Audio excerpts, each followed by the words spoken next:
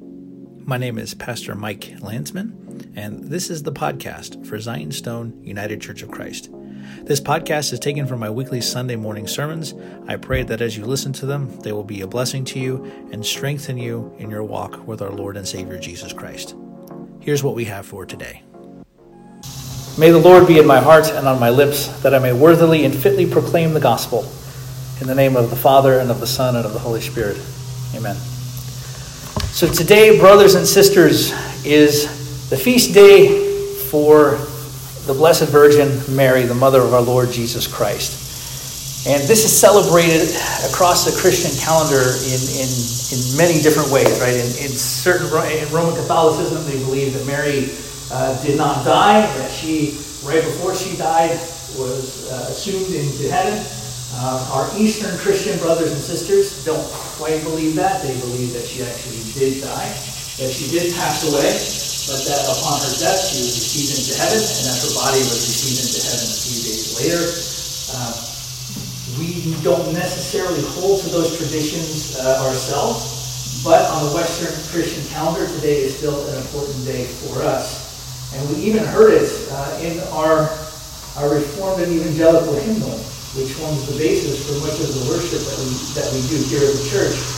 In the hymn that we opened up with this morning, "You Watchers and Ye Holy Ones," it's affirming the role of Mary in the economy of our salvation. It says, "That thou bearer of the eternal word, most gracious, magnify the Lord. Alleluia, alleluia, alleluia." And it's beautiful to see her still commemorated even in the rich tradition of the Reformed and the Evangelical tradition and the tradition of our own church, even if over the years it hasn't always been expressed. In 2010, not too long after I made a major move from Florida to Pennsylvania to attend seminary and work at a local church here in the Lehigh Valley, one Saturday afternoon, it's a little echoey here, Steve. One Saturday afternoon, I was at a food festival in Hatfield at a Coptic church. And I was walking around looking for food, because if anybody knows me, I'm always hungry. And lots of times church festivals are a really good place to get food. And so I was looking for something to eat, and I was approached by some of the members of the church. They could obviously tell I was not from around there. And so they gave me a tour of the church.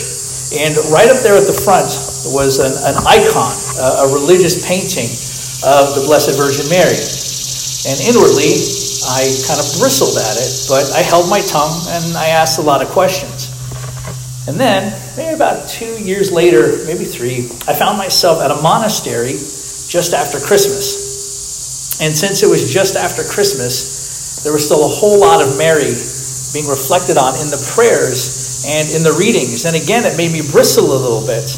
But I kept my mouth shut and attempted to take everything in as it was, and not to pass judgment on anything until I can kind of process it. And I noticed a couple of things when I stopped to think about it. That one, maybe I bristled because I was unfamiliar with the traditions I was exploring.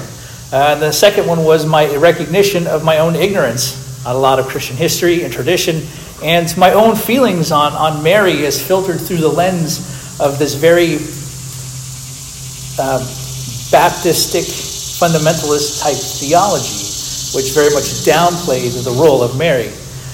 But I started digging deeper. I started looking deeper in the scriptures and history and the great tradition of the church.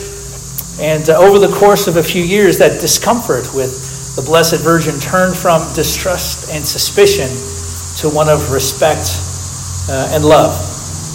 And while I may disagree with my Roman Catholic and Orthodox brothers and sisters on some points of belief, I think we can all agree that Mary is the mother of all Christians, and like the angel proclaimed, is both filled with grace and is blessed among women. And the title of my sermon this morning is titled, "How I Learned to Stop Worrying and Love the Mother of God." One thing that helps with learning to see Mary through the eyes of love instead of suspicion is not just found in her story, but in what we actually just sang a few seconds ago from the hymnal. And It's her song of praise to God upon meeting with Elizabeth, the mother of St. John the Baptist. And this has been called throughout Christian history the Magnificat, which is, the Latin phrase is actually Magnificat animea mea Dominum. And that's a Latin translation of the first line. My soul magnifies the Lord, and my spirit rejoices in God, my Savior. So I think the first thing we can learn from the Magnificat that Shelley just read for us a few minutes ago, and that we can learn from the Blessed Virgin, is that God is the initiator, and we respond to God in faithful obedience. A few verses earlier in the chapter, we have the actual story of the Annunciation, where the angel Gabriel appears to her. First, he appears to Zechariah while he's in the temple offering sacrifices to the Lord about his son John. And then a few months later, he appears to the Virgin Mary. And he comes and he announces, you have been chosen by God to bear God the Word, God the Son. And he doesn't say to her, and God is doing this for you because you're really, really nice. God didn't choose you because you're really cool. God didn't choose you for this because there's just something about you that makes you better than everybody else. God's choice of the Virgin Mary is an act of grace, just like God called Abraham. Right? There's nothing in the Genesis text that says God chose Abraham to leave Ur because he was holier than everybody else, or that he was even living his life in a way pleasing to God that was better than everybody else. No, God speaks to Abraham and he says, get out of your home and then go to a place that I haven't told you about yet, but on the way I will maybe, and you're going to have a son. And I think the same thing is true here, and Mary references Abraham in the Magnificat, so I think we can make these connections accurately. But there's nothing special about Abraham to make him worthy of the choice. God chooses and initiates. And what does Abraham do? He responds. And in response to Abraham's faith and faithfulness, God uses him to bring about the salvation of the world, which we see right here in the Annunciation to Mary. Just as Abraham responds in faith to God's call, so too does the Virgin Mary respond to God's call. God is the initiator, and she responds. Mary says to the angel and to God, yes, be it to me according to your word. And this is a supreme act of humility, brothers and sisters. And this is echoed too by Jesus in the garden. He himself will have this moment. And in the garden, when he prays, he says, Father, if this cup can pass from me, let it. But then what does he add on? He doesn't leave it there. And then try to get out of what's to come. He says, not my will, but your will be done. And Mary responds in faith, her words also echoing the words of Hannah, the mother of the prophet Samuel, who was childless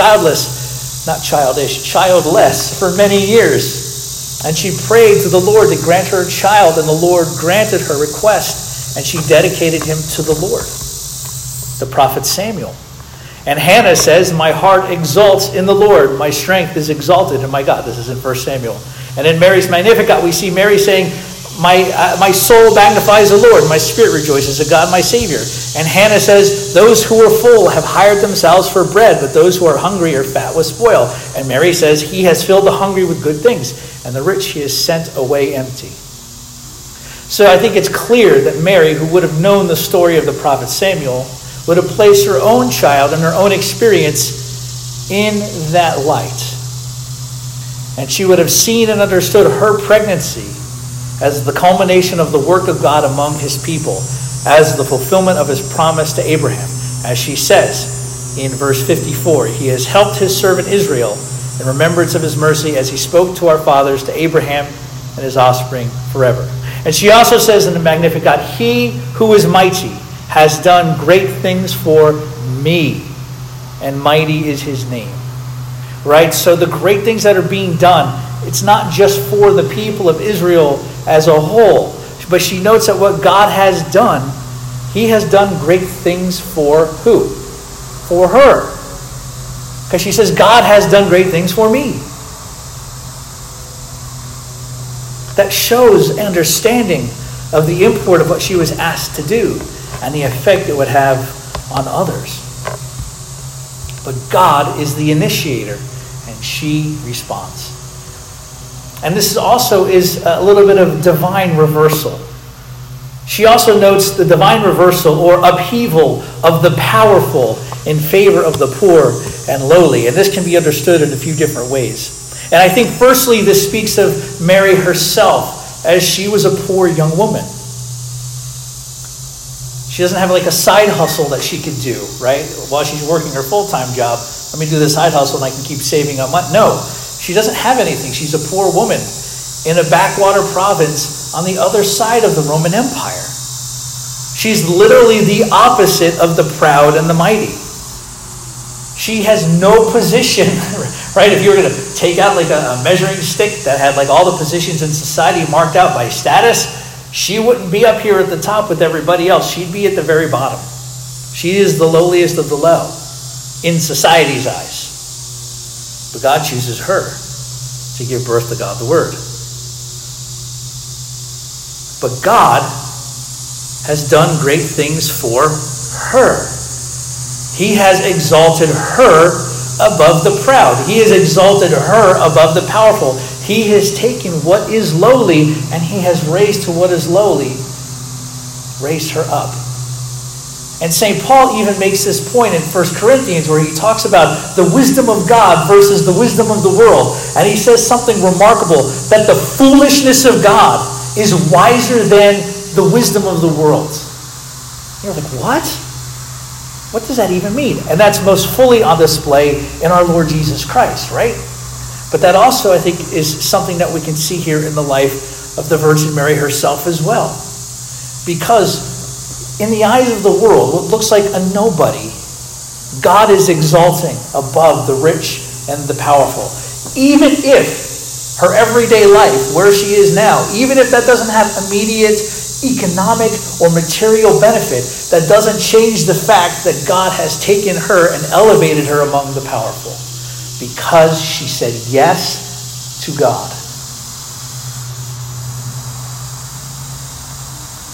Because she said yes and accepted the divine plan, because she was humble enough when God said, this is what I'd like to do. She said, be it to me according to your word. God didn't choose the house of Caesar or one of the houses of the Herods or the high priestly families like he did with John, because remember, John the Baptist, his father was a priest. God doesn't choose the powerful.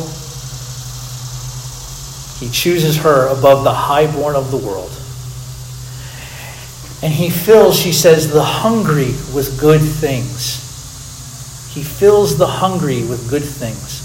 What have we been talking about these past few weeks before today when we're pausing our sermon series on the bread of life to focus on the Blessed Virgin, right? We've been talking about Jesus being the bread of life, right? He has filled the hungry with good things. She has been filled with the bread of heaven. God the Word, our Lord Jesus Christ.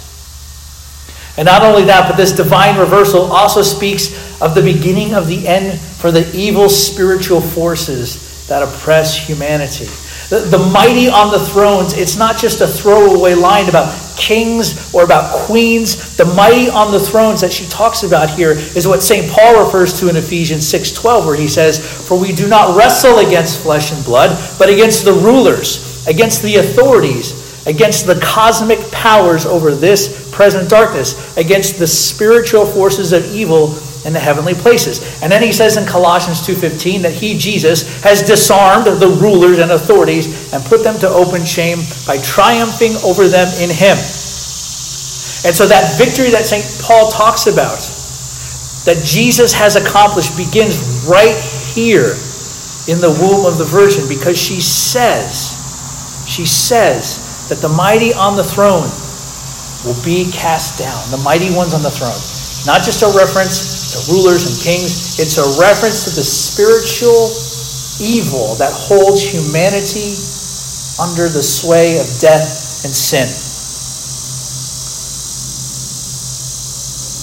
Through her, the Son of God will be born to destroy, as John says in 1 John, for this purpose was the Son of God made manifest, to destroy the work of the devil.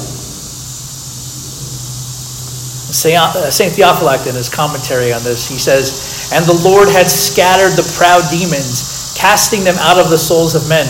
He has pulled down the mighty from their thrones, meaning the demons who are tyrannizing mankind and using human souls as the seats upon which they rested. And lastly, we'll talk about the spread of salvation. And lastly, through her, we see the promise of the salvation offered through Jesus Christ. And she is the first person to take part in that salvation. The way that she in faith receives God the Word into her womb and in her hearts is a model for us, how we receive him into our hearts by faith and by faithfulness. And this salvation that she models receiving is, like I mentioned a few minutes ago, the fulfillment of the promises spoken to Abraham, that through his seed, all the nations of the world will be blessed. And this promise is not just for Israel of the flesh. As St. Paul reminds us in Romans 9, verses 6 through 8, he says, but it is not as though the word of God has failed, for not all who are descended from Israel belong to Israel. And not all are children of Abraham, because they are his offspring. But through Isaac shall your offspring be named. This means that it is not the children of the flesh who are the children of God, but the children of the promise are counted as offspring. So what this means is that this coming salvation offered by God through Abraham is fully realized in the inclusion of those who are not of Israel, the Gentiles. Right? So St. Paul says something remarkable here, right? He basically is saying that the true Israel of God are those who receive the promise of salvation as given to us in our Lord and Savior Jesus Christ. Those who receive him, those who accept him, they are, both Jew and Gentile, they are the Israel of God, right? And the Israel of God is not a nation state, right? That's hours and hours and hours and hours away. That became a nation again in 1948 after World War II. And there's certain sectors of American Christianity that gets worked up every time something happens in Israel. They're like, the end times are here. No. The Israel, the true Israel of God, is made up of Jews and Gentiles alike who have received the promise of salvation through our Lord and Savior, Jesus Christ. And that salvation is offered to all. So all who respond to that call, they are the children of Abraham. And Mary, as she says yes to God and sings this song of praise in response to his goodness, not only for her, but for all the world, should drive us to respond in kind to God. And we should resound in faith to God for what he has done for us. We should. Like we should say, my soul magnifies the Lord, and my spirit rejoices in God my Savior. For he has looked on the humble estate of his servant. For behold, from now on all generations will call me blessed. That means not just for her, right? But that's for you. Those of you who have received Jesus Christ. Those of you who have been baptized into Christ. Those of you who have put on Christ. God has done great things for you. And that should lead us to thank him and to praise him for what he's done. And we receive Christ in ourselves through faith and through participation in the sacramental life of the church. We bring the message of the defeat that Christ brought against the mighty, and that desire for all to gaze upon him lifted up and crucified and resurrected. We bring that message, and those who receive it can then join in and become a part of that family begun all those years ago through the Blessed Virgin. And we can do it because she did it first. She bore God. And This is why the Blessed Virgin is called the Mother of God, because she bore our Lord and Savior, Jesus Christ, God the Word, in her womb, through whom he has brought victory over the evil spiritual forces that enslaved us. He has liberated us from sin and death, and he has reunited us with God the Father. And so let us, like her, say yes to God. And let us, like her, humbly receive from him and be transformed by his living and his dwelling in us. And so to our Lord and Savior Jesus Christ be all glory together with the Father and the Holy Spirit, now and forever. Amen.